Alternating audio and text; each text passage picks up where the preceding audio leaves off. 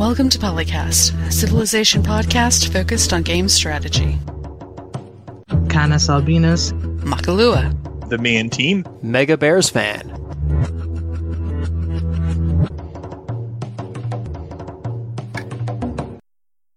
Hello, everybody, and welcome to PolyCast, episode 369. Make your own joke here. I am one of your hosts, Canis Albinus, and I'm joined together in this chat room with Makalua. Oh, the nicest number for a podcast. The Me and Team. Writing the book on where your borders are located.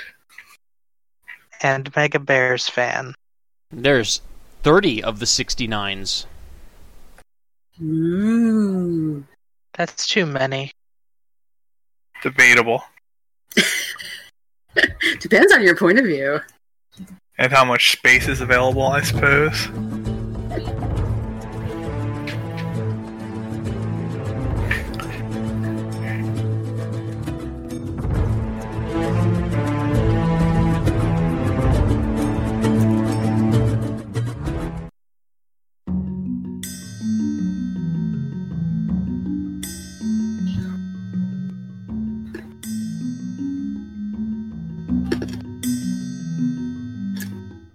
In between last time we recorded and this time, now we know what we're getting in the next Frontier Pass. We're getting Byzantium and Gaul and Dramatic Ages, which is, Dramatic Ages is basically, forget a normal age. Either it's going to be a super bad Dark Age or a super, super Golden Age.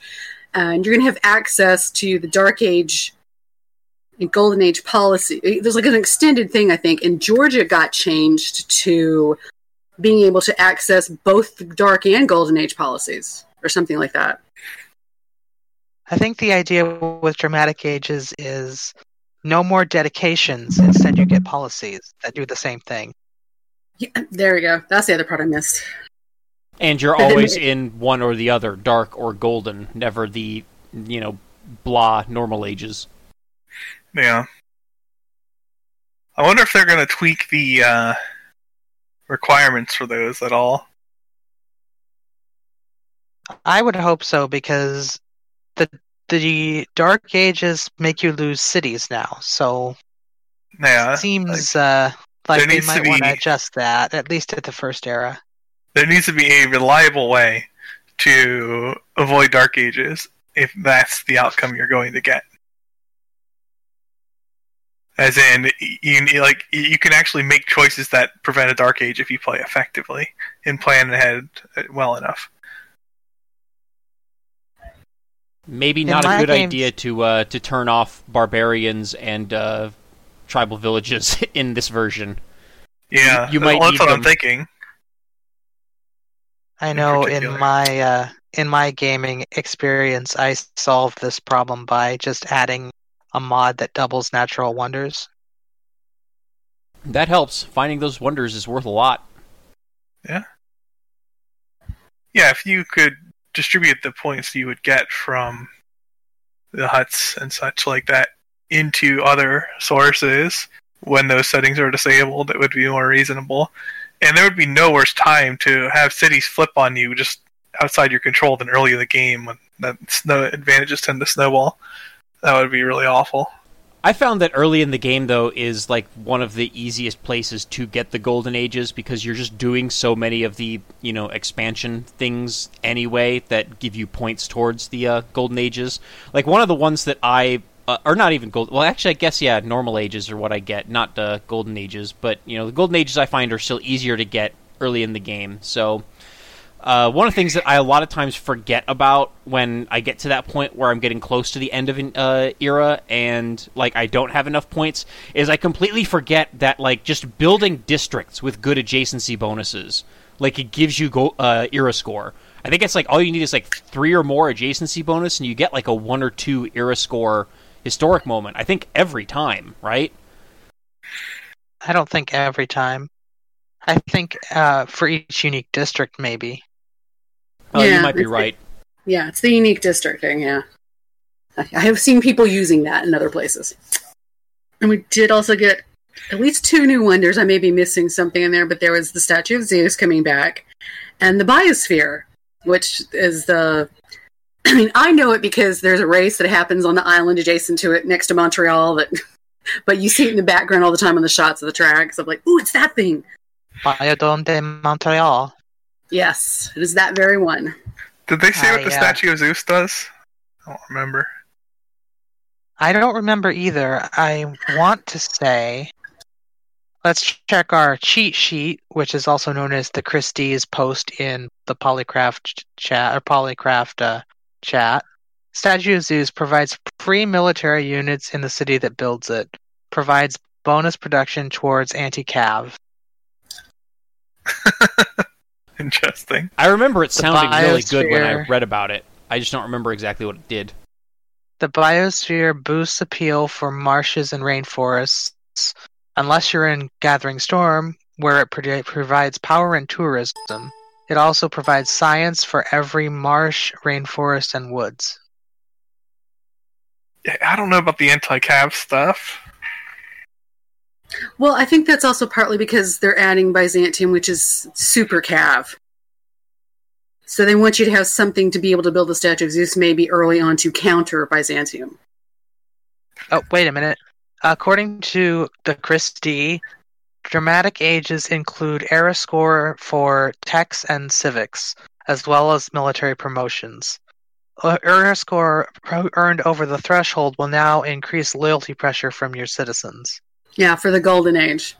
That's something I'd like to see just in the base game, just having an additional reward, even if it's a small one, for going over the requirement. Because, we've talked about this many times in the past, there are just those, eras where all the stars aligned for you, every, project and wonder and stuff like that finishes at the same time, and suddenly you're 30 points over the requirement for your next Golden Age.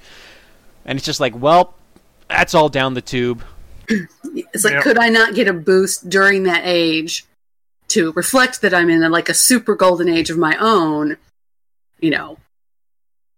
We also get a new map script, the Highlands map. I looked at mostly hills and mountain ranges, almost entirely land-based. Highlands plus Inca, Ethiopia. And I think even Korea would benefit from it. Everybody else is going, oh god. And Greece. I think Greece has hill bonuses. Yeah, for their unique theater district. Anything that moves through bad terrain effectively would also like that map. Yeah, anybody with a cavalry unit or something that's got extra movement or ignores hills or whatever. Yeah. Also, Georgia gets a wild card slot during Golden Ages for. This is the Georgia thing I was saying. I knew I was missing something else about that. They can pick the Zark policies even when they're in a Golden Age, and then they've got that extra wild card during Golden Ages. And that's in addition to their wall bonus. They might be slightly higher than absolute garbage. They might move up to the tier. Move up to the E tier instead of the F tier? Yeah, something like that. I don't know. I'd put them in the C tier if they have an extra wild card slot. Because that's a lot of power. For card. C is for card. Because they're a card. I didn't even notice that. Sometimes. Thank you. Now, we'll talk about Byzantium in a little bit, but according to what it looks like we can see in the video, it's possible that there's a Gaul unique ability involving culture bombs from mines, which, if true, would be pretty impressive.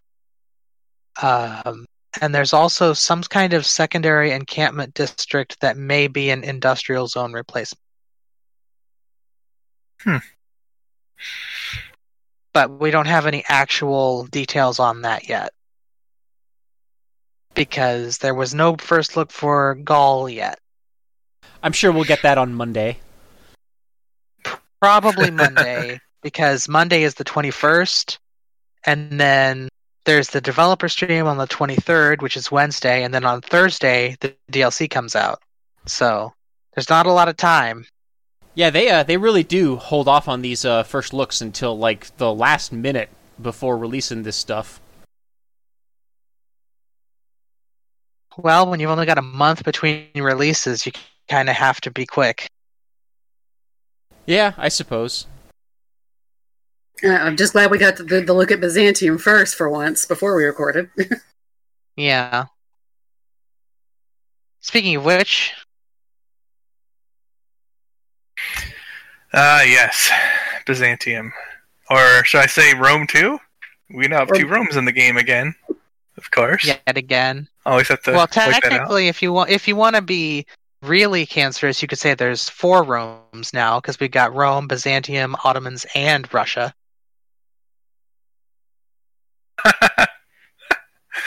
I'm not sure about those claiming their Rome. And also, but okay. I would even throw in a 5th. We also have Germany with the Holy Roman Emperor as the leader. We also have America, which claims to be a second Rome sometimes, too. We better watch out we don't fall like it. We will eventually, but that'll be a few hundred years. Well, then it really would be like it. Anyway, Byzantium in-game structured pretty heavily on both conquest and religion. Not too surprising, I suppose. Although, when I was watching the video, it wasn't clear what they meant by the unique unit bonus. Is it giving bonuses to religious combat only, or is it also boosting other units near it? I think it gives bonuses to both military units that are nearby and religious units that are nearby for their own spheres of combat. That was also my impression. Okay. Yeah. So that's actually a decent bonus then. It's any unit that boosts units around it is pretty nice. And it's a knight replacement, and those are decent units in the first place. Yeah, it might allow Phil to win a religious victory, because it will just happen accidentally on his way towards the conquest victory. I might have to actually make religious units. That's weird. It's not true. I made them as Spain to bring along for the bonus. At one time. Well, I want to see yeah. you try to pronounce the leader ability. Oh, I don't even remember it, so I'm not going to attempt to pronounce it. I'll spell it for you. Porphyrogee with an attenuation, GGE with a Too long, little didn't listen. upside down U upside down U over at TOS. Too long. Can't handle it. Porphyrogenitos. I think it's Porphyrogenes, but I also don't speak Greek, so I don't know. They got good boats. Their boats shoot further. The Dromans. Both and they cannot lie. The And Dromans they also are shoot back. units better. It's a ranged, better. a ranged naval unit that actually has range. Yeah. Yeah. Earlier in the game, yeah. I that's would the other thing. Taxis too. I would That like to thing is say that pretty early, in contrast to most naval uniques. And in addition to that, unlike the Viking longship, it can kill land stuff. Although the Viking longship is pretty nice too. Yes. especially when combined with all of the other Norway abilities, they all come together and make the longship really good. When they buff pillaging, that. Oh yeah, that I think like raised Norway like 1 or 2 tiers overnight. That's a pretty good bonus. I do have to say though that I would kind of have hoped that the Dromon would have been a medieval unit instead of just a replacement for the Quadrime, because I do feel like there is a sad dearth of medieval naval units in this version of the game. I feel it's one of like the biggest gaps that remains in the unit upgrade paths, is there just not being any upgrades to naval units until you get to caravels. Well, the problem with that is that in Western Europe especially, there wasn't really a lot of emphasis on naval stuff in the medieval era. There wasn't really much of an increase in technology between the bireme and trireme and quadremes of the Roman times to the time when the Arabs invented the caravel. There really wasn't a whole lot in there. They just used triremes. And if you want to be technical about it, the trireme and the bireme were all well used even up until the Napoleonic era, because they were useful against sailing ships sometimes. So, because you could row against the wind, and that made them effective, which is why the Barbary Corsairs even existed for as long as they did. So, of course, we could do it the way that Crusader Kings does it and just completely ignore the naval aspect altogether and just walk across the water. Yeah, I've been playing that game as well, the Crusader Kings 3, and I was frustrated that I couldn't intercept that, enemy army that was sailing across the English Channel towards me before they got there. Just walk across the ocean. Yeah. Couldn't in CK2 either. Well, yeah. But you couldn't fight with them. Yeah, you're definitely not wrong, Canis, but I do feel like I wish there were something, especially considering that those units do become so weak so quickly. Like, galleys and quadrimes just, cannot stand up to even ancient walls are, pretty much just wipe out those units, unless you just have a crap ton of them that you can rotate in or you've got a lot of land support.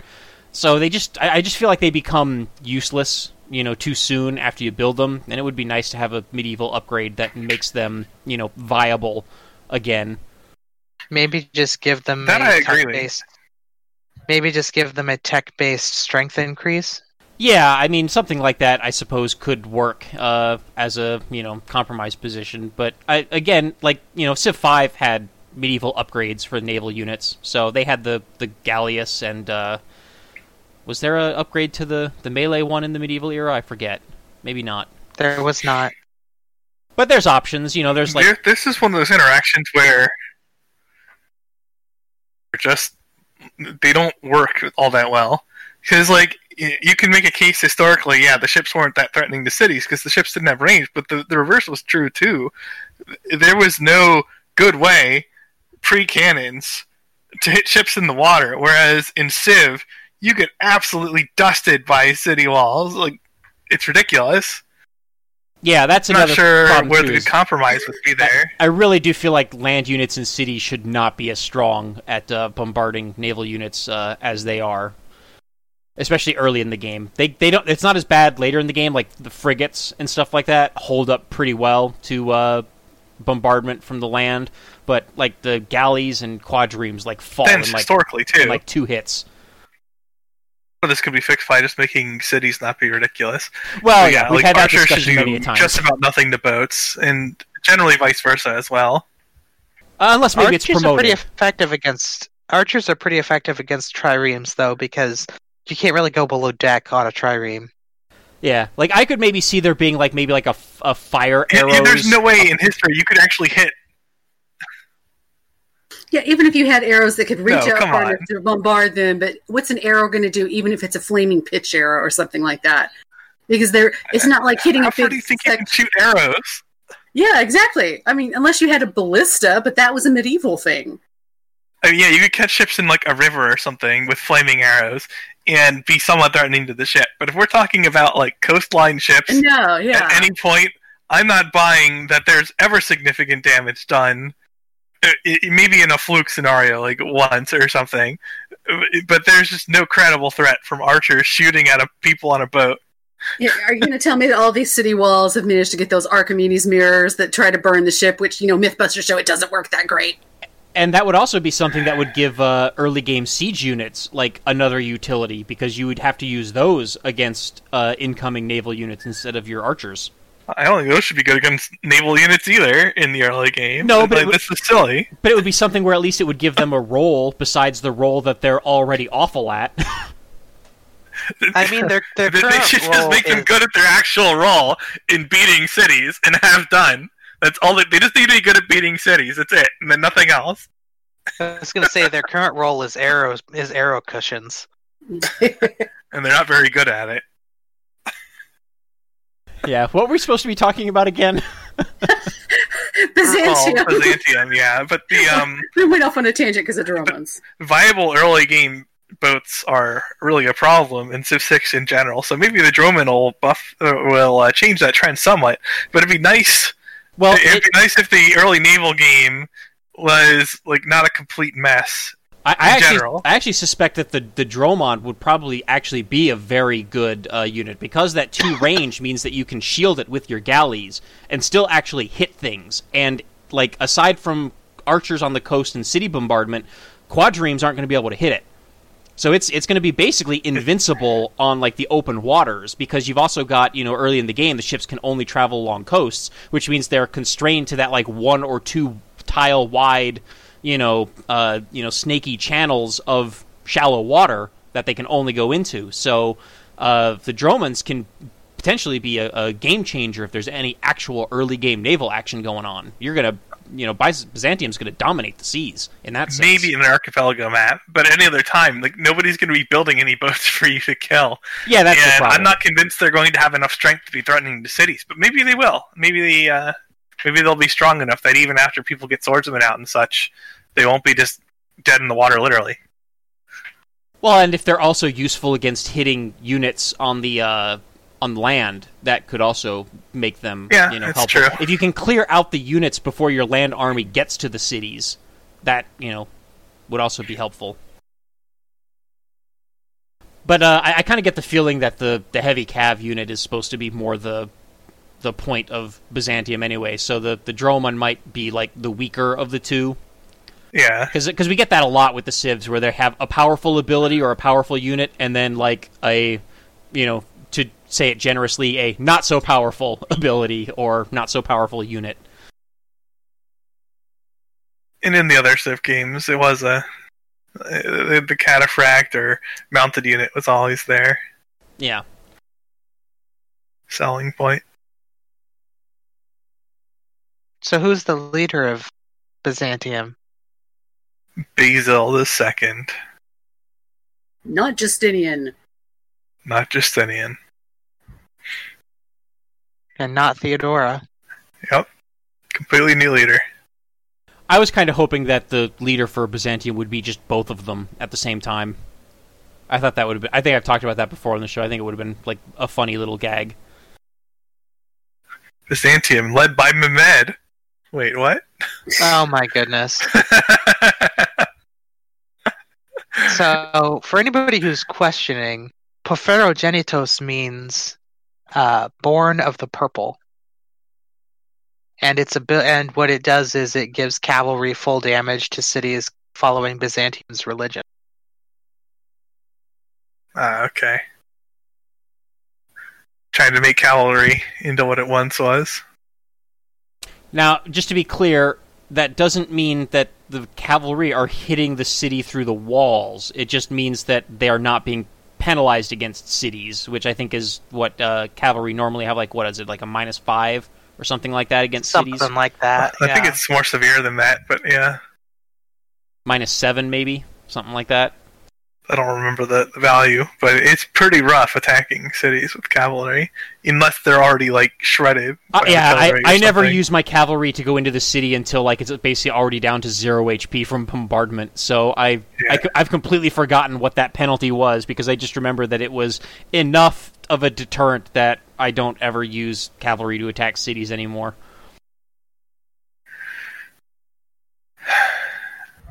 That still annoys me. A lot of the changes annoy me, though, to make defending more easy in Civ 6. Because in my opinion, that was the wrong direction to take the game. But that's irrelevant to Byzantium. They have an entertainment complex called the Hippodrome. Yep. Another Civ 4 returning unique.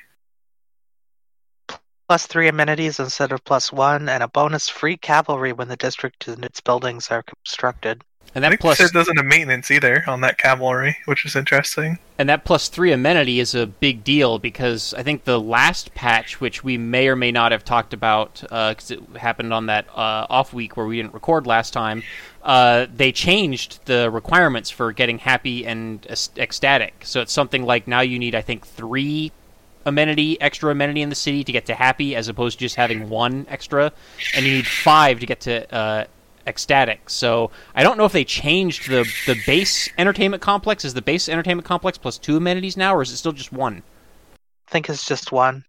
Yeah, so having enough amenity to get you all the way up to happy all else being equal, is a pretty good bonus.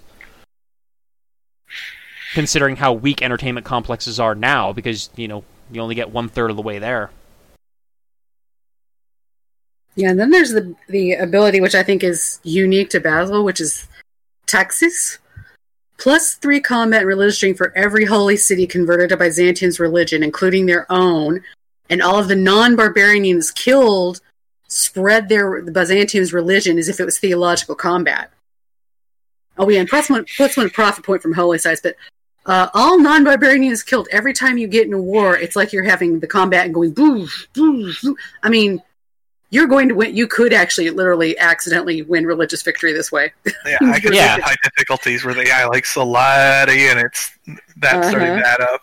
Well, it also sounds like these abilities just flow really, or feed into each other really well. Because it sounds like your conquest converts the cities, and then the conversion of the cities increases the strength of your units. So it's this potentially devastating spiral of religious conversions and unit combat strength improvements. Yeah, Byzantium's going to have to go on the list of those ones you watch early so they don't turn into a runaway. Right, because if they just get 1 or 2 other civs converted, you're talking about a substantial bonus. Yeah, if we're understanding how this works correctly. That'll add up. Maps. What was that, Canis?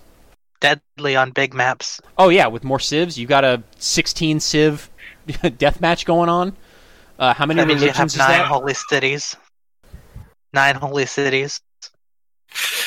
Yeah, that's starting to get to the point of being a full era worth of military strength this year.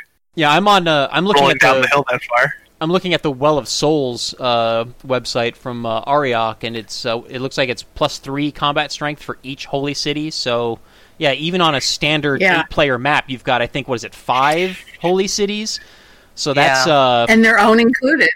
Yeah. Realistically, if you've conquered 2 or 3 holy cities, though, you've probably won as anybody. Well, but even so, it's a substantial bonus for closing up the game. Now it does mean you don't have to conquer them; you just have to convert them. Yeah, okay, but if we're fighting the AI, I guess sure. Nobody who's trying would allow you to convert their holy cities. Otherwise. Yeah, multiplayer would be different, but in single player, that's going to be ridiculous. Just kill it with military units. One thing I do have to say, though, it sounds like for Byzantium, even more so than a lot of other religious-themed civilizations, it is absolutely critical to make sure that you do found one of those religions. Because if you don't found your own religion, you don't ever actually have your own religion, which means it sounds like none of these bonuses would come into play. So even if you conquered someone else's holy city and, their religion is the majority in your cities, that's still not your religion, as per Civ 6's game mechanics. So you would get nothing for that, as far as I understand, because you can't convert other cities to your religion if you don't have a religion of your own. You get extra profit points as Byzantium, though, right? From their district? Yeah. One. Maybe, so but again, on higher difficulties, those religions go fast. So, the holy site needs to be, the first thing that you build. Yeah. But you actually have a chance at it because you have the increased rate towards that profit. True, yeah, that certainly helps. Yeah, because even 1 extra point, even if you're on your first holy site, is a lot of a bonus. Yeah, I'm just comparing that to Spain or something where you really benefit from religion, but good luck. Right. Yeah, but it's just one of those scenarios where, if you go for, the campus and the government, plaza first, you might miss out on you're probably going to miss out on getting that religion on any difficulty higher than, king. Yeah. But Byzantium, you're going to know in advance that you really, really need to have that religion, so you're going to probably prioritize that above the campus, except maybe at deity or something like that, I'd probably still try to get it somewhat quickly. Yeah, and this is a thing where, again, like I said earlier, even Phil might build religious stuff. Well, you're offering me at least 3 combat strength for just investing in this. Yeah, for every unit, and I assume that also includes naval and air units, too. Unless it says, does it say anywhere that it's only land units? Land units only. Oh, okay. Yeah. It's okay. Those are the units that matter for most of the game. Poor Dromon doesn't get its religion bonus. Yeah. It doesn't need it. Maybe it doesn't need it. We'll see what its actual statistics are when... I don't know. The ability released. on Well of Souls just says units, so I don't know if there's a different source somewhere that specifically says land units. So maybe it is every unit. I don't know. It's kind of funny to think of planes getting this bonus, especially in the context of Byzantium, but whatever. I mean, it's funny to think of planes in the context of Byzantium to begin with, so... Yeah. the great Byzantium Air Force. Yeah, it's like getting rushed out by U.S. horse archers or something. Yeah. So let's talk about the other big news that happened in the last 2 weeks regarding Civilization, and that was Sid Meier's memoir came out. And I have read the book. It is a very good book. We should all read it. And it is one of those things where you just read and read and read because it's just a story of all the games he made. Also, he has really good taste in music. Would you say that it has one more page addictiveness? I would say so. It also has achievements. Oh, really? How does that work? If you read and there's a little asterisk next to something, and it'll be achievement unlocked, name of achievement, and it's, you read about 4 different people in this book, that kind of thing. Or make it halfway through the book, or read the first page, or finish the book.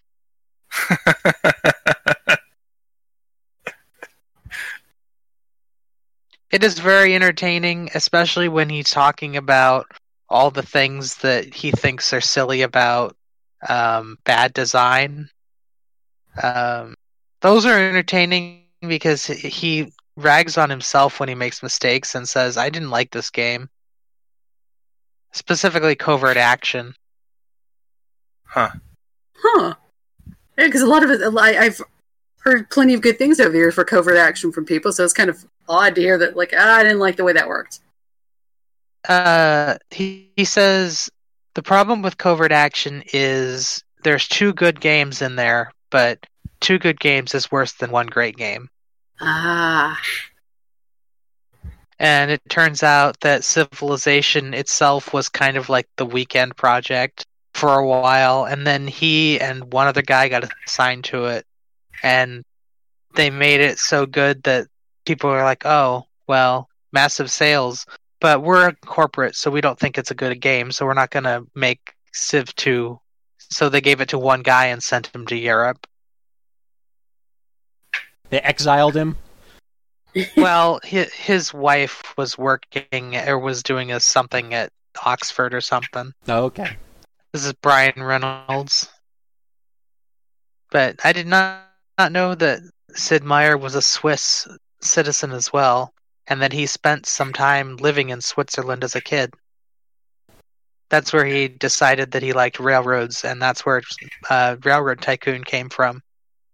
I think it would be very hard to live in anywhere in Europe and not come to very much like railroads. Hey, I've never lived in Europe, and I like railroads. Yeah. I mean, I've visited Europe a couple times, and just in general, public transit is just phenomenal. I live in a city that has no public transit, whatever, other than a crappy bus network that breaks down every day because it's 115 friggin' degrees out here. So just being able to hop onto a train and or a subway or whatever, or even a working bus, as in the case in London, and get somewhere to do something is really nice. Yeah. Rail is a huge deal to U.S. history, but these days, not so much for civilian usage. Or I should say, everyday person. It's mostly business stuff. If you live in very specific places in the U.S., you can ride a train. Yeah. Yeah, I've been to places in the U.S. Illinois, California, and the Boss Wash corridor. Other than that, you are very lucky if you even have one train ride. Yeah. Yeah, and there's light rail in a lot of the major cities, but it's not necessarily the same thing as train. Yeah, I've been to like Dallas, and I had a pretty positive experience with Dallas's light rail system. Although, to be fair, I only used it to go to like 2 places. So, but I can get from where I am out in the northeast corner of the county and down into downtown to go to like games at American Airlines Center. So, I mean, considering the drive there and everything else and the traffic, Yeah, like in Europe, I mean, you can just hop on a train and like within an hour you can be in, another country. I mean, like we did that. We were in Copenhagen and we just hopped onto the train and went across the channel to I forget the name of this. Malmo, I want to say. Sweden. Yeah, in Sweden. And it was funny because like they didn't even check passports or anything. I mean, we just got on the train and went to another country, and it was like, wow, that's awesome. Although the distance there is not huge. This is between some of the U.S. states. Is that would be like me wild. getting on a train and going to like Chicago. Yeah, I mean the distance between countries in Europe is analogous to the distance between states in the United States. Sometimes, if you're going like from the northern to southern tip of Florida, or God help you, Texas, east to west. Yes. East to west, or even north to south in Texas. Yeah, that's true. It's true. Either cardinal I'm direction. not sure that going ages. from Lisbon to Paris is shorter than going from El Paso to Houston. Well, this is in Turncast one time, but we looked it up, and France is about the same square mile area as Texas. So yeah. Yeah, but France is more close to a square than is Texas. So if you go from the extreme ends of one side of Texas to the other, it's probably a greater distance. If you take I-10 across the state of Texas, it's 1,000 miles. So if you're taking Interstate 30 from or Interstate 10 from, I believe is it San Diego or Los Angeles to Jacksonville, you spend a third of the time in Texas. When I drive from where I live to Brownsville, Texas, I'm in Texas by the second day, and it takes 3 days to get there. Yeah. Texas is literally, the Texas border is the halfway point of that trip. Anyway, Texas is big, we know. Yeah, but it is an illustration of the United States is so big, we can't have a rail system quite the way Europe has a rail system. Because that's each country is invested in its individual area, and it would be really difficult to get individual states here to do the same kind of investments to make a big rail link that would connect the whole country. To be clear, though, I wasn't even necessarily talking about interstate rail. I was just talking about like public transit within a city, like just having a rail system in the city is nice. Yeah, there's not much excuse for it to be as bad as it is in the U.S. There's no excuse, but there is a reason. Oh yeah, for sure. They wanted to sell buses. There's a city near me that tried to build a subway, and they built some of it, and then discovered that nobody wanted it. So now it's just abandoned.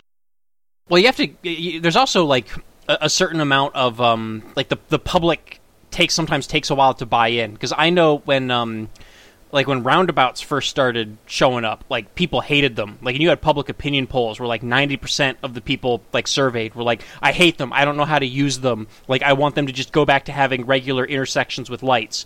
But then like you come back to that same place like 5-10 years later, and you poll the people, and you have like 90% approval. Like, oh, the roundabouts are awesome. We love them. There's a couple roundabouts near me, and I hate them with a passion. They're great when they're used appropriately, but sometimes they have an intersection they don't know what else to do, and it's like, roundabout? Roundabout, because progress. Oh, wait, you mean there's big trucks that use this intersection? Oh, well, I guess that means only one truck per entire revolution in this entire intersection. Yeah, I mean, the roundabouts definitely have their place, and, like, heavily trafficked roads with, heavy trucks on them is probably not one of the good use cases for roundabouts. But for, like, smaller roads where you just have, private vehicles with low to medium traffic density, like, they're very efficient. So, yes, actual results may vary. I like how we got here from Sid Meier's memoir. Yes, the takeaway from this episode of PolyCast is Texas big, trains good, roundabouts sometimes good. It's Sid and all of his railroads. He got us on this path. What else happens in that book? Oh, if he had tragedy in his early life, but it wasn't the kind that you'd expect. He had a sister that died of cancer when she was very young, so... Oh. That is sad. That's why he went to Switzerland, was to protect him from that. Oh. He was 8, living in Switzerland. And apparently when he came back to America, he had forgotten how to speak English. Oh, yeah, if you're deeply... Yeah, if Switzerland... that's like... it's their own dialect of German, too. So you're immersed in that all the time. It's what you're speaking on a day-to-day basis. Oh, right. And especially when you're so young, too. It just sort of probably supplanted it in his... supplanted English in his brain. So when he came back, it's like... The English was probably still there, but it probably took a while for him to get it back. Well, I don't know how it was, back when Sid Meier was 8 years old, but I know that, as of a few years ago, when I was visiting Europe, I mean, everybody in Germany, in Denmark, in Sweden, everybody spoke, fluent English. And it would be funny because they would apologize about, not being very good at speaking English. And I'm like, man, I went to high schools in the United States. Your English is better than most American high school students. Unfortunately. Yeah. And it's certainly better than my French or my German or my Danish. Oh my gosh, yeah. Yeah, that is a more modern thing because they started teaching it as a required course in schools. Whereas about the time that Sid was probably over there, they hadn't quite made that change yet. That's a problem that people have now. They want to go to a country and get immersified in one of those languages, but then as soon as somebody knows they speak English, they're like, they start speaking to them in English instead of their target language. And it's like, but I wanted to speak the other language with you. I do want to share, I have one funny anecdote from being in Denmark involving the language barrier. And it was, we were at an amusement park, and I wanted a drink, and I was trying to ask the staff there if there were drinking fountains. And they kept telling me, no drinking fountains, but you can go and drink from the toilet. And I was like, excuse me? Are you sure there aren't? Wash your hands. Are you sure there aren't drinking fountains somewhere? And they're like, no. It's the water in Denmark is very clean. You can definitely drink out of the toilet. It's perfectly safe. And we're having this discussion going back and forth until eventually I come to realize that when they say toilet, they just mean the sink in the bathroom. The word toilet means the entire restroom. Yeah. So they just meant go into the restroom and take a cup or something and get water out of the tap from the sink. But the word they used was toilet. So you're like, wait, hold up. All right, get on your hands and knees. So yeah, that was goodness. But that was the only big language hurdle that I had.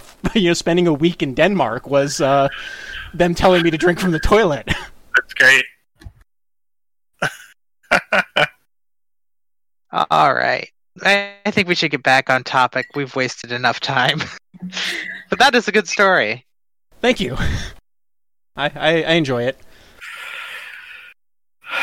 Where the heck were we? We're waiting for giving accounts of the book. Yeah, I was going to say, if he had anything else, now's the time to say it. I would recommend it. Go buy it, go read it, go enjoy yourself.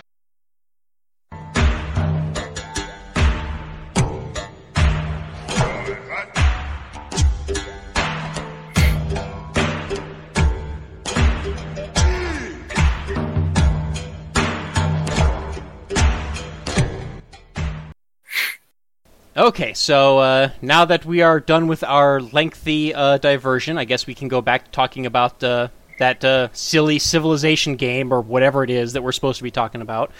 We have a forum post on Civ Fanatics from user Salty Mud, titled Civilization 6 is not a sequel to 5, but instead to Civilization 4. And the general idea of this topic is that this user feels like Civ 6 feels more like it's an iteration on Civ 4 than an iteration on Civ 5, which I can definitely understand the point, but I personally think it's both. I think it iterates on the ideas from from both games. I mean, first and foremost, you have Civ 5 had the idea of unstacking armies with the 1 unit per tile, and Civ 6 followed that up with the idea of unstacking cities with the district mechanic. So there's definitely a clear lineage that I see between those two. But at the same time, Civ 6 definitely does take a lot of ideas and inspirations from Civ 4. For instance, the social policy system reminds me a heck of a lot more of the civics of Civ 4 than it does to the social policies of Civ 5. So I definitely understand the user's point, but my 2 cents is I think it's more an amalgamation of ideas from both games. I would agree. I think Civ 6 is mostly just Civ 5, but better. Better in some ways. I think Civ 5 did certain things better than Civ 6 does. I kind of prefer the trade route mechanics of Civ 5 and the Great Works, and particularly the theming mechanics in museums for Civ 5. I feel like it was a little bit more user-friendly and easier to work with. It was more obvious what was going on, yes. Yeah. And I can stare at the culture victory panel in Civ 6 for like hours and like still really not be able to make sense of what the heck it's trying to communicate to me. Whereas in Civ 5, stuff like that was a lot more straightforward. But yeah, Salty Mud has a few bullet points here. The first one is that city management is more in-depth. Definitely agree with that one. I don't know if it's really more in-depth in the same way that Civ 4 was.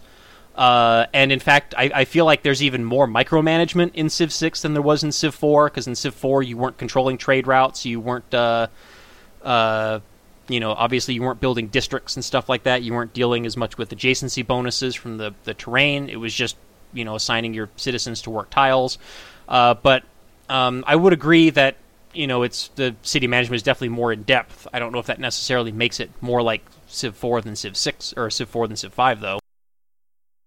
I think it sorely lacks the specialists.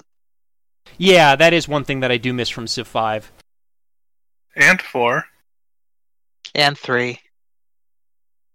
And to be clear, the specialists are still there in Civ 6. They just suck. They don't give great person points, so they're not useful. And it's like and their yields aren't impressive. Like, if you had really good yields from specialists, yeah, they cost you food, but that was a worthy trade-off, that'd be a different story. If they either fed themselves by producing 2 food, I would even be happy with just 1 food, so that they supplement themselves a little bit. But alternatively, if like a scientist specialist were generating like 5 science per turn instead of 2 science per turn, then maybe we're talking about, maybe you got something there. But like last I checked, they're generating like 2 yield, which is just pathetic. I don't know, maybe they got buffed at some point in patches. It's been so long since I've looked at them. Yeah, I kind of forgot they existed. Like, not really, but sort of. Like, I just, after trying to use them a few times and looking at the trade-offs, I started pretending they weren't there. But yeah, if they like got stealth buffed, or they got buffed and I missed the patch note on it or something, maybe it could be good now, but probably not.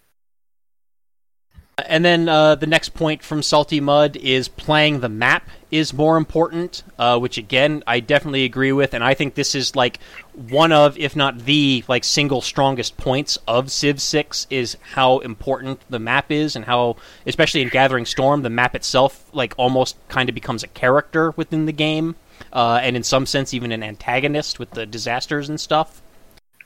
Yeah, I would say that's one of the areas Civ 6 is closest to 4.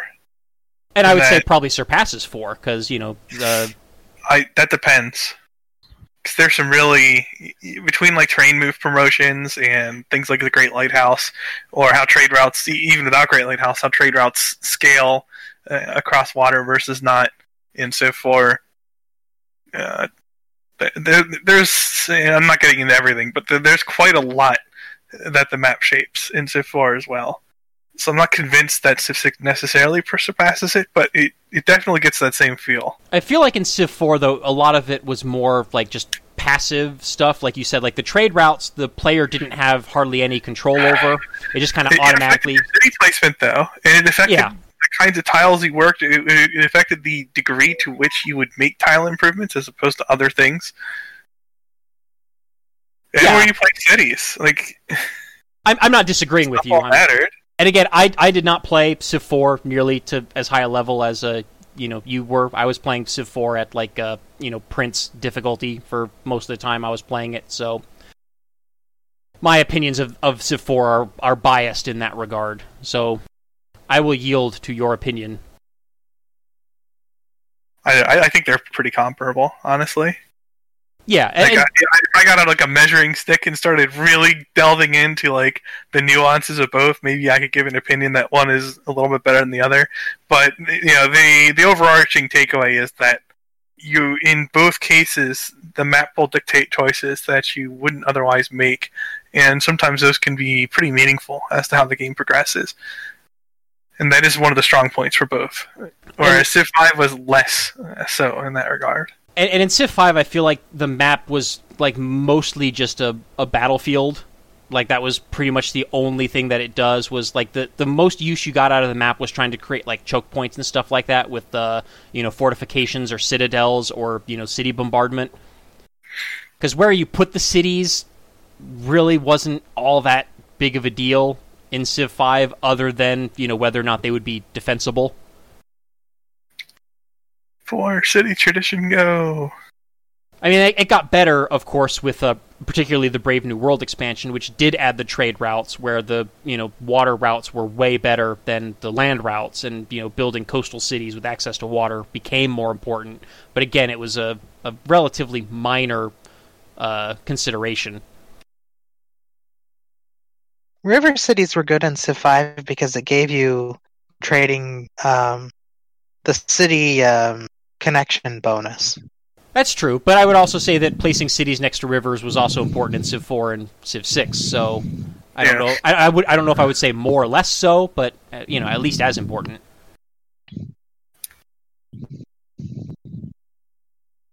See, and then the next point is something that I already alluded to, which is that the policy cards of Civ 6 feels more like the civics of Civ 4, which I already talked about. I totally agree with that. I definitely like the idea of changing your policies during the course of the game based on the situation and having to actually make meaningful decisions with real trade-offs, as opposed to the Civ 5 system where it's just a cumulative growth where you're just stacking bonuses on top of bonuses. Yeah, I think this is one of the areas where Civ 6 is the strongest in all the series. It does have the civics feel, but it has more depth. The policy cards have more depth. Yeah, it's real, genuine decision-making, and some of these are tough decisions, especially like with the governments in the first half of the game where you only have like 4 or 5 policy slots.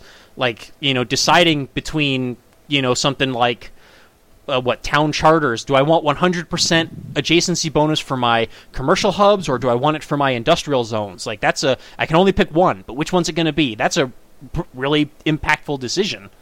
And even just deciding between the governments themselves, because that's going to affect what you're doing. Because like the first 3 that you get to, one's kind of either way, but one's more military focused than the other is wonders and growth focused.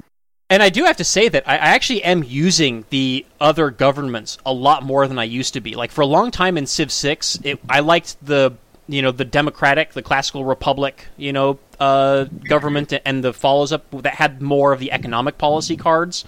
I just felt like those were so much stronger than the military or the diplomatic policy cards, the green ones. Yeah. But yes. I find that especially since playing the New Frontiers pass, I've been using the other governments and using more military cards and stuff like that a lot more than I had been in the past. So I don't know if there were things that changed, or if it's just the different civilizations are making me approach the game differently. But I'm definitely getting a lot more mileage out of the government and policies recently than I had been when Civ 6 first came out. High-level AI that you've actually lived to the point where you have oligarchy available. The strength bonus is pretty helpful against what they have, so that made a big difference. Yeah, but I'm even finding that I'm using autocracy, from time to time now as well. Like, for a long time it was like, oh, do I want classical republic or do I want oligarchy for that early war rush and conquering my neighbor?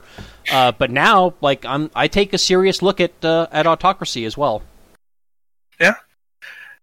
And also, a big benefit to the policy cards is the marginal benefits you can get out of long-range planning as well. Like, thinking about when you'll swap out which card for what, and planning around that with how you're building your empire otherwise. There's a lot of room for optimization there. Right, like I'm going to swap in limes, and I'm going to build all of my walls in every city, over this next, 5 turns, and then, switch to something else. Yeah. Yeah, that the only thing that came close to rivaling that was some of the worker turn micro in Civ 4.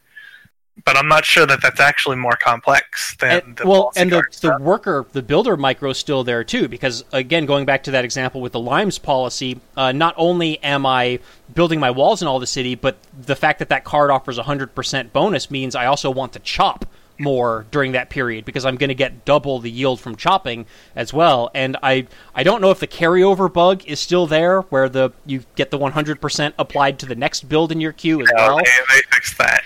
Did they? Okay, yeah. I'm almost certain they fixed that. I still do that out of habit, just in case, because I keep forgetting whether or not that did change.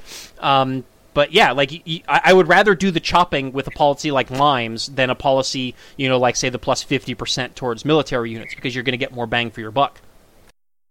Although there was, that is one of the ways, I guess, it's more like Civ 4, because there was a period in Civ 6 where you could apply the bonuses for chopping and the bonuses for walls, and then get the walls nearly finished, then chop for double overflow, and get a ton of production from that, which is just right out of the protective trade overflow playbook in Civ 4 before they unfortunately introduced a bug in overflow and never fixed it in Civ 4. But just before they broke it, Protective had that trick in Civ 4. It was almost the same idea in Civ 6. That's quite a robot. I was going to ask if that was just me. How long was I roboting? Just for the last 15 seconds. Oh, okay. Yeah, so basically, no big deal. Yeah, I was just going on about how they broke overflow in Civ 4, but before that, it was a very similar tactic: the overflowing walls in Civ 4 and overflowing walls in Civ 6. Yeah, and moving on, Salty Mud's next point is probably going to be the most controversial in their list, which is the return to the more cartoony art style, which I know a lot of people playing Civ 6 hate. I've defended it in the past because I feel like it conveys a lot more information about the game state to the player than the more photorealistic graphics of Civ 5, and also, to be honest, things like the scaling of unit sizes versus cities and the environment looks sillier in Civ 5 because it's more realistic than in Civ 6 because it is so cartoony. But that's kind of a different thing. So this user likes the art style. I like the art style. The only place where I think it's a weakness is I do like Civ 5's leader screens more because they had the 3D animated backgrounds as opposed to just a painting in the back, which I think is kind of blah. I preferred the leader being in an environment. But yeah, that's just a purely aesthetic, superficial thing. And the leaders may not be photorealistic, as it were, but they have personality to them. That's true. They all have their little gestures and things, and you get the idea of that they don't like what you've done, or they're like, "Oh, you've done great." And sometimes their lines or the way that they've made them move when they're saying their lines it's humorous, Yeah, the animators did a really good job with the leaders, and again, my complaint wasn't with the leaders themselves; it's with the backdrops. The paintings are beautiful, right? Put those on a loading screen or something like that. But I liked the 3D environments and how some of the leaders moved around in that environment. You had George Washington over there in Civ 5 was playing with his little globe whenever he got bored with whatever you were saying. Stuff like that. I miss those sorts of little details, which I think would have looked really good in Civ 5, considering how well, or in Civ 6, considering how well the leaders are animated. Like, if they actually had an environment to play around in, like, I just feel like it would be so much better. I kind of agree. Yeah, if we could have both, that would be great. I mean, maybe this was one of those time crunch decisions where it was less work to get all the animations done than to try to do that and do backgrounds or something. Yeah, and there's so much extra production quality in so many places in Civ 6, right? Like, this is one tiny little nitpicky detail. I mean, like, compared to Civ 5, like, the production quality of Civ 6 is just, like, through the roof. Like, Civ 5 came out with a very unfinished feel, and Civ 6 came out, you know, feeling like a complete game, like, with all of the art and assets and music and everything in place and working very well and just looking very pretty in motion. Which leads into the next point from Salty Mud, which is the music, and specifically the way that the music changes each era and for each leader. And again, I think the music in Civ 6 is just absolutely phenomenal. Firaxis hit it out of the park. I mean, the Civ music soundtracks are always good, right? Like, I enjoyed the Civ 4 soundtrack that came with the game. Except in the late eras. Ugh. Yeah, well... There was too much minimalism. But yeah, Civ 6's musical compositions are just absolutely fantastic, and the way that they add, like, more advanced instruments and, like, a more modern, you know, like, poppy feel to a lot of the songs as the eras progress into the later eras really adds a lot of texture to the game. Like, you can hear, like, what era of the game you are in, right? Just close your eyes and listen to the game, and from the sounds of the districts and the sounds of the music, like, you know you're in, like, the modern era compared to, like, the classical era.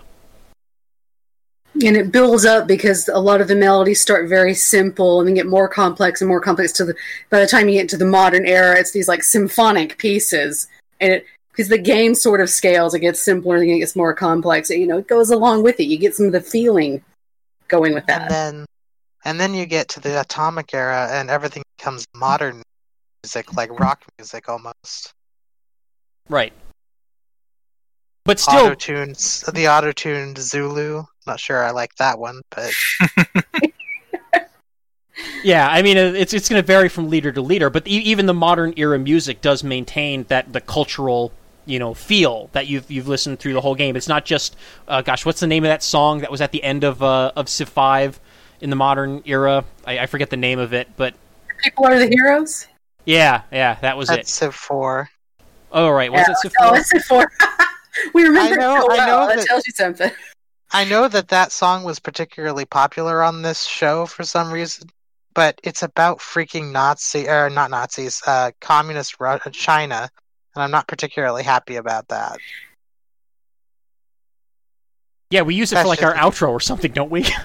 It used to be the feedback section, basically. The feedback, the open mic. Oh yeah, that's that right. one. Well, That's also not the reason why we don't use it anymore, by the way. We would use it, but I just haven't uploaded it to the software yet. And then, of course, both Civ 4 and Civ 6 also had their main musical themes composed by Christopher Tin, who we've talked about in the past. I know Canis and I both really enjoy his music. I still have not bought his new album. I need to make a point of doing that at some point. Has that not... I thought that hadn't come out yet. I thought it was out already. I think so. I thought it was delayed by COVID. Let me look. I'm pretty sure I remember seeing tweets from him, like, within the last month or two saying that it had been released. And I'm pretty sure I commented and replied and said I intend to buy it, but I just haven't gotten around to it yet. So, once again, we've said it before. It's out. Christopher Tin's albums, very good. Canis and I both highly recommend them. Yes. If you like the music in Civilization, if you like the music in Civilization, you will enjoy probably any of Christopher Tin's albums. Maybe not God of Love. That one's a little different, but it's still good. So let's see. So anyone else have any comments or insights into whether they feel like Civ 6 was more of a successor to 4 than 5, or vice versa? Anybody see any other interesting comments in the thread. Well, it wasn't one of his points in his initial post, but Salty Mud pointed out was the argument about tall versus wide. Like, we've gone back to a wider play as opposed to a tall. Oh, yeah. I approve. I think it's harder to grow cities in addition to expanding in Civ 6 than Civ 4. Like, I think tall is not rewarded as much in Civ 6 as 4. Though I think some of the newer policies that they've added, where you get the percentage bonuses and stuff like that, have definitely improved that situation. Somewhat, but it's late to make it matter, and it's not a convincing bonus over acquiring more land, which becomes the case in Civ 4 as well. But I think Civ 4 has the best balance in terms of expansion constraints that we've seen so far. Yeah, and Civ 5, I very much went the opposite direction, where tall was way better. There were so many percentage, It was the only real option. It was the only real option. You could beat the AI doing some optimal crap, but realistically, you had to play tall in Civ 5. Yeah, I feel like there's the governors helped with that a lot too, because you've got like Pingala that gives you the percentage bonuses for culture and science, and I think also some per citizen bonuses for culture and science. And then you have I want to say it's Reina governor who has the tax collector promotion that gives you gold per citizen. So you've got at least 2 cities there where you're going to want to grow them as much as you can. Somebody mentioned that the governor promotions are almost like Civ 4's version of social policies from Civ 5. Yeah, because they are cumulative. But that's kind of always been the way that the promotions have been. But yeah, in effect, they do work that way. That's an interesting insight as well. Yeah, and you can use them as an extra focus to a city for a while, and then move them to a different city, and mobile national wonders. Yeah. Oh my goodness. I know that there used to be an exploit in what crap? Rise and Fall in Civ 4, where you would build the Olympic Park, and that was basically just a national wonder version of Taj Mahal. And then you'd build it, and then you'd sell the city, so you could build another. To just spam Golden Ages? Yeah. Yeah, I didn't play the Civ that had that, but that's that sounds amusing. It was just Beyond the Sword. Was it? I don't remember that being. I don't remember getting Golden Age from completing a National Wonder in VTS. It was Rise and Fall of Civilization scenario. Oh, okay. Alright. Yeah, I didn't do the scenarios, really.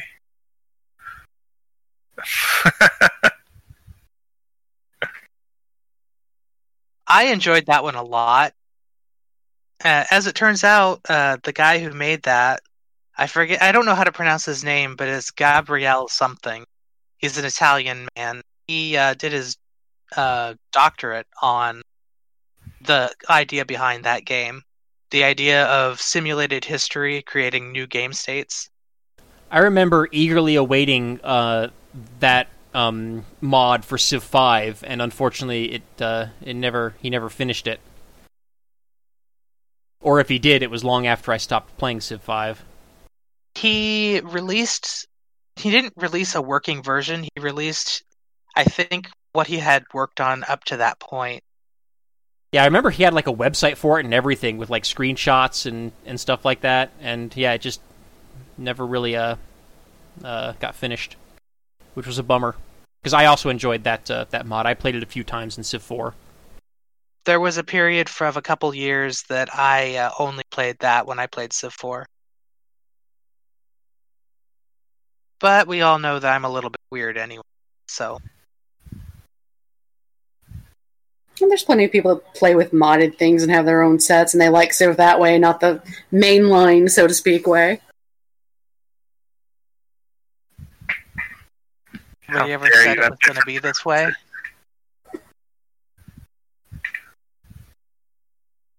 If your preferences are different than mine, it means you're wrong. Now.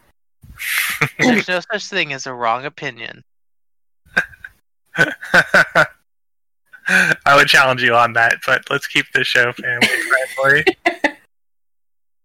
I'm sure I could come up with an opinion that you would conclude is then wrong. Okay, let me rephrase that. There's no such thing as an opinion that has no right. That I'm gonna stop there.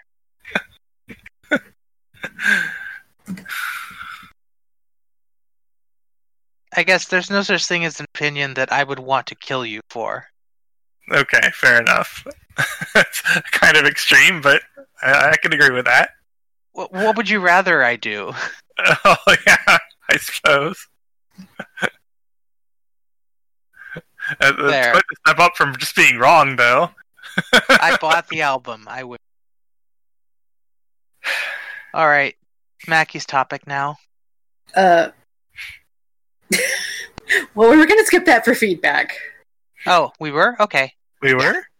Oh. Yeah. Well, you two were having an opinion fight. We decided in chat because you know. Oh yeah. Okay, I can summarize the yield ribbon thing for you. Some people think it's cheaty. Some people think it's not. All the information is there in the game. It just puts it up there in a format that you can see it easily without having to dig through a bunch of things.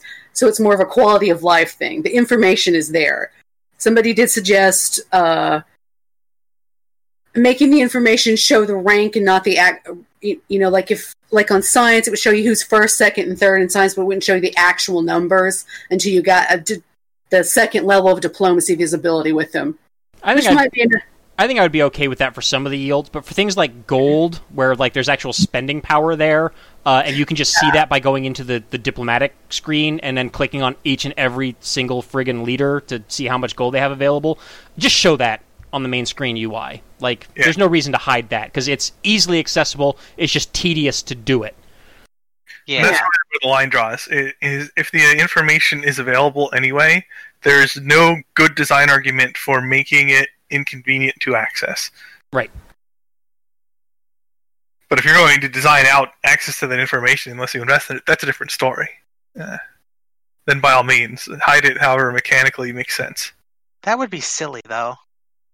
Yeah, it just depends. I mean, like, opponents' yields aren't really the hill to die on when it comes to incomplete information, in my opinion. But you could make the case depending on what mechanic we happen to be talking about. The big complaint from the poster, though, has to do with being able to see everyone's military strength, like, as a number. Which is meaningless, by the way. Yeah, I was going to say you could do it the same way someone suggested to do with the science thing. You just see their rank in military strength. You see who's first, second, third. So, you know, if I'm third and that guy's fourth, I can take him. Yeah, there's still a lot of other factors, too, because are those units land units? Are they naval units? What classes of units are they? Because there's all the rock, paper, scissors stuff going on with combat units that you might have.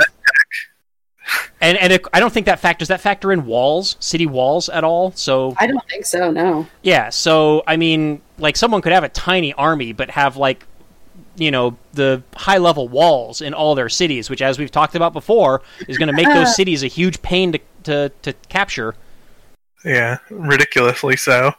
But on top of that, they could just have a tiny army that's like an era in front of you with a great general in promotions, which is what the player tends to have against the AI on high difficulties. And then you can just kill any arbitrary number of things. I think the military score in the ribbon, though, does factor in the strength of the units, so I think that would be factored into that number. Sort of does. Like, you can have, like, 2 rifles or, like, 500 warriors or something. Those aren't, like, real values, but you get what I'm saying, right? Like, You could inflate a military score by having heaps and heaps of trash, and the ability to convert that into a threatening advantage is not the same as if you had the same military score worth of units that were technologically equal or especially more advanced than the other civ. Yeah, musket man number in most cases, aside from just giving you a rough idea of the target's unit count, but very rough. Yeah, like one musketman and one, field cannon is going to mow through, an army of warriors and archers. Yeah. Or even swords, really. If you've got a great general on the musket. I don't think it's quite one-shot range. It is if you've got like cores or something as well. Cores and promotions would put you on one shot on swords. But I think in summary, we here at PolyCast do not object to the yield ribbon being in the game. Yeah, no. Yeah. 100%. But we are still open to compromise positions like what Mackie suggested. Well, somebody else's suggestion that I relayed, but yes. Hey Phil, we had feedback. Yes, episode 368 feedback from Carl Blanksheen. Would you guys consider going over some opening build strategies? Like what events factors affect what you build and research and spend gold on? Wow, we're going to try to cover this at the tail end of the show. There's a lot that goes into it. Because it depends to some degree on your civ. It depends whether you have barbs on or off. It depends on the types of neighbors you have. Whether you want to attack them or whether you're expecting them to attack you. Yeah, the map itself, you would build differently on Archipelago versus land-only map. Even like huts, like you want more exploring units if you have more expected benefit from finding them because they exist than otherwise. Same deal with city-states. If they are located in a known clump spot in the middle or something that you can't access right away versus if you have a legit chance of finding them with your starting scout or maybe one you produce early on.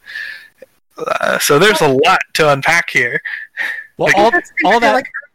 Like, what do we do in the first, 50 turns? I mean, map regardless, you usually want to get a couple... I mean, you've got the warrior to scout with, but you probably want at least one scout, if not two, depending on what kind of map and what size of map. I would rarely go too, because your top priority is getting your tiles improved and getting your cities put down while still living. Yeah, that was my next thing on the list as a builder. At least one or two, especially for your capital. If you're not foremost, improve your best tiles and then get your good city spots down as fast as you can. And don't forget to use that convenient map pin feature to mark where you want your cities and districts to be. It's very convenient. Yeah. Yeah, because I'll be looking at the game in the first few turns thinking, oh, I want to put this here and that there. This is a perfect spot for the mountains. And if it's not something obvious, like it's a hill with a bunch of mountains surrounding it, I may want to pin that because I'm not going to remember 20 turns later. Where was I building that again, Yeah, I play a lot of games on, continents maps, with the basic number, what is it, 8 civs is the default. With, barbarians on and tribal villages on and, all the default settings mostly. And my opening builds are usually something along the lines of scout, slinger, builder, and then maybe another slinger and a warrior, depending on what's going on with nearby barbarians. A lot of early units, though. If you can get away with not doing that and getting your city that many turns sooner. Well, with barbarians on, I found you make a warrior and you're busting the fog. It just depends. It depends on the layout of the map. Yeah, and like I said, that depends on the situation. If there are no barbarians or barbarian camps anywhere around me, then I'm probably going with another scout or another builder or a settler instead. And what I'll usually do is I'll save up money and I'll buy the granary in my capital as soon as I can to get the extra food and growth.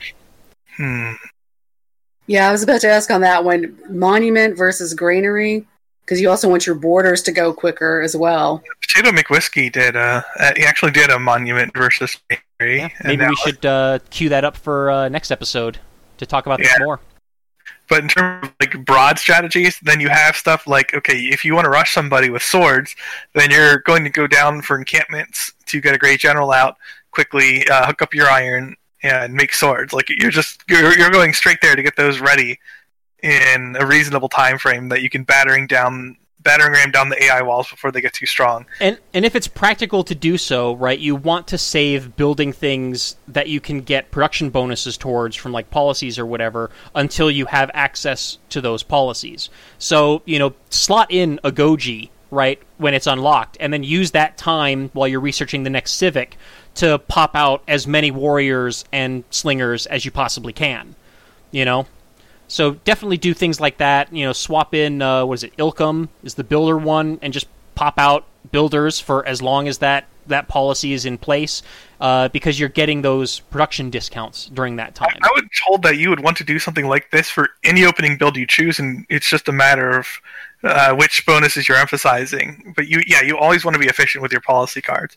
But then if you're not rushing somebody, then making a library, a science district, in placing that effectively early could be a much better help than trying to go down for swords. Like, you wouldn't tech for swords if you don't need them. Same deal. Like, if you're one of those few civs that really benefits from founding your religion, maybe you want to try Byzantium when it drops. You probably want to get that holy site down like as soon as you can, so you actually get your religion. So yeah, it just depends. And on the topic of districts, as far as I know, this has not been changed. But when you place the district on the map, the game, as far as I know, still locks in the cost of that district. So even if you're not going to finish the district, once you know where you want to put it and you have the population available to place it, just place it. Like, you can switch to building something else that's more important, but you lock in the cost of the district so that it doesn't scale up as you research more techs and civics. Yeah. Although, again, this isn't really an opening build anymore. We're just giving good general tips. Well, for that first district or two, you're going to plop down that first campus or that first government plaza or holy site or whatever it is. Like I said, plop it down, and then even if you want to switch to building military units or something because barbarians are showing up, just still plop down the district and then switch away to build your units. Well, sure, but you're doing this all game, right? True. Yeah. But it's more important early in the game because of the snowballing and, the districts are just cheaper then. I guess we're saying the best opening build is a flexible one because things are going to change turn to turn. You may not know you have somebody next to you for 20 turns and, oh, look, it's Montezuma. Well, there goes that campus plan, time to build units, I would hope you would know that. A little sooner, but you never know. Well, I mean, you might have your opening, warrior or scout killed by barbarians, and then you're in between a rock and a hard place in that situation, because now you do have to dedicate more production to building a replacement, or just go on in ignorance. Barbarians, this isn't Civ 4. Come on now. You just get eaten by a panther from off screen. Yeah, that doesn't happen, thankfully. But yeah, I still feel like scouts are frustratingly flimsy against barbarians. I really wish that scouts just had a plus 50 or plus 100% defense versus barbarians. Not attack power, but just defense. Or roll that into the survey policy card, double experience and a bonus against barbarians, I think would not be too much to ask for that policy card. Because I find a lot of situations where my scout just wanders into, a barbarian encampment, and there's 3 horse archers there. Yeah, and you can't see that going into advance because you're exploring the map. You're using the scout as it's intended. Or if the scout had 3 visibility, right? That would help, because then you would be able to see that. The scout would know when to be brave Sir Robin and run away. Before you're surrounded by them. So the scouting reconnaissance units in Civ 6 do frustrate the heck out of me, and they have since the game released. And I've posted many, many topics ranting about how easily they get killed by barbarians in so many games. But apparently Firaxis disagrees. They won't listen to me.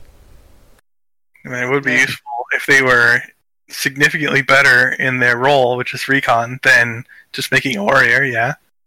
Or a mounted unit. I mean, before they had the skirmisher unit added to the game in Gathering Storm, my best scouting units were basically knights.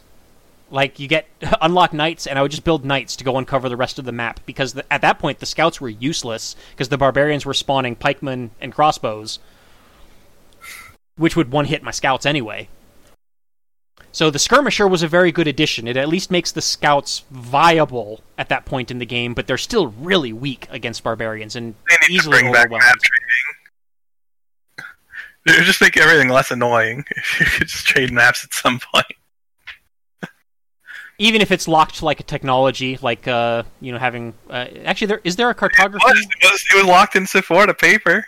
That you could do something very similar in Civ 6. There's no realistic barrier to blocking map trades. Yeah, I think the Civ 6 has the cartography technology in it, which is the one that I think unlocks caravels, right? So Yeah, unlock just map map something. trading with that. But the problem with that, though, is that kind of defeats the purpose of having the caravel, though.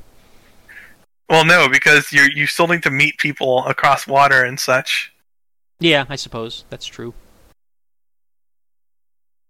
I mean, it would on some maps, but on those maps, the caravel itself tends to not be very important either. And yeah, at that point, you're probably only trading maps with the other players on your continent, which probably have not seen the other continent yet, unless you're like way behind in building your caravels. Yeah. Another tip that I have for opening game strategies is pay close attention to your Eureka and Inspiration bonuses for techs and civics. You save yourself a lot of time on research by, if there's just something simple that you can do that's going to trigger those. Like, one of the things that I like to do is I like to make sure that I build 3 slingers early in the game when they're dirt cheap before I research archery, because the upgrade from slinger to archer is fairly inexpensive. It's only like 60 gold, which is like not crazy high. Like, you can get that from clearing a few barbarian encampments. And then I upgrade those 3 slingers to archers, which gives me the inspiration for, machinery that unlocks crossbows later in the game. So, like, if you can just do, simple things like that, where you're timing things so that you get those Eurekas and those inspirations. One of the things that I like to do a lot is, if I don't have the Eureka for a tech, but I want that tech sooner rather than later, I'll research half the tech, and then I'll switch to something else, and then work on trying to get that Eureka to finish it for me. Unless it's like super critical that I have it now, in which case I don't want to risk the extra time. But if it's not super important to have it right away, then yeah, I'll save the time and I'll switch away and start, because there's no tech or civic decay in Civ 6 either. So half finishing a tech and then doing something else is not going to mean that you're going to lose progress on researching that tech. So by all means, switch away and work on getting those Eurekas. Tech decay. Imagine. Awful. Is there even production decay anymore? I think there still is, yes. Okay.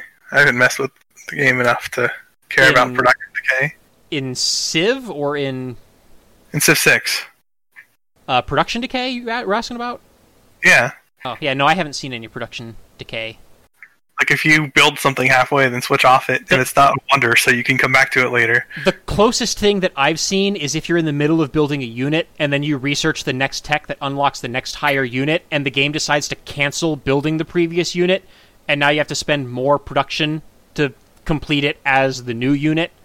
That gets annoying. Like, I'd rather just finish the heavy chariot so I can pay the gold to upgrade it to the knight. Don't cancel the heavy chariot and then make me spend 10 more turns building the darn knight. Or at least roll the hammers you've already spent into the new unit. It does do that, but the units, the production cost of units increases, pretty high. Like, I could be 1 or 2 turns away from finishing that heavy chariot, and then I research stirrups, and now suddenly it's 12 turns remaining to build the knight, depending on game speed and stuff like that. Although you could just not finish stirrups until you're ready. True, also. But sometimes you make mistakes, or sometimes just the game is not entirely accurate about like when things are going to finish. There's times. Yeah, that's okay. Like, sometimes I think that chariot's going to be finished sooner than it actually ends up being finished, and I've realized that there was only 1 turn left, and stirrups got finished sooner, or for some reason the chariot took longer. Like, that shouldn't happen unless, like, somebody, like, pillages your tile or moves onto your tile or something like that. It can happen if you, say, like, do something like improve a tile and, like, the game decides to stop working a tile that you were working before and work a different tile. So if it, like, moves away from that working... That should never happen in IBT. Well... That should only happen during your turn, before you hit end. Well, true, but if you're not paying super close attention, you might miss it. I'm not saying it changes in between turns. I'm just saying I didn't notice that it wasn't what it was supposed to be. It happens. I'm saying that because, like, there have been, or they are edge cases, but it has been the case, at least in previous civs, where there was bugs where things like that could happen IBT and screw you. Yeah, I don't know if it's happening between turns. I'm not paying that super close attention to it. Maybe it is. Maybe it isn't. Maybe it's just my mistake. And it's rare, but sometimes it happens. Yeah, the example that comes to mind is I've seen a city that was displayed food positive starve on the after hitting end turn. I forget which Civ that was. I think it was 5. The one big problem with Civ 6 is sometimes the UI is slow about updating certain yields and stuff like that. And I know food growth is one of the ones where that is a particularly egregious problem, where the city will show it's going to starve, that it has a shortage of food, even if you switch what tiles you're working, and it is going to have enough food. I'm not sure what exactly causes that, but I've seen it happen quite a number of times. That's weird if you're saying that. I don't recall that, but yeah, maybe that is still a thing. I think it most commonly happens after capturing a city. Like, for whatever reason, it just shows that the city's starving, even though it's not starving. Like, as if it's calculating how much food it has, like, in the middle of the flip before it started working all the tiles that you had. I don't know. It's weird. It's hard to explain. Yeah, I kind of remember something like that now that you mention it. So, yeah, any other advice for Carl on what he should be spending the opening of the game doing? We could talk about this for... You could almost do an entire episode just on that. Well, like I said, Canis, queue up the Potato McWhiskey video on Granary or Monument for next time, and we can spend half an episode talking about it. Oh boy. There's a topic at least. Yeah, that is true. So, Carl, if you're listening, stay tuned. We might have more advice for you on the next recording. Yeah.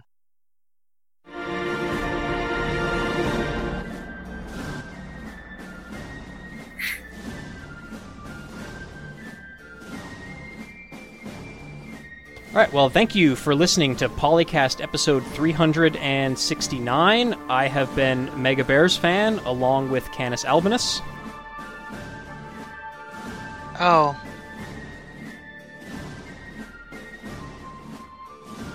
The Mian team. So long. And Makalua.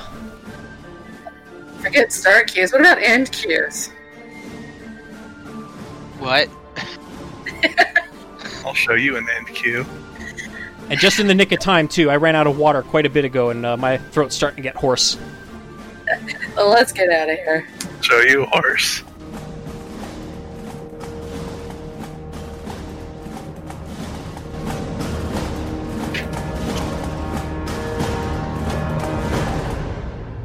My horse is amazing. Civilization 3, 4, 5, Beyond Earth, and 6 sound clips. Copyright Take-Two Interactive. Copyright the PolyCast at thepolycast.net.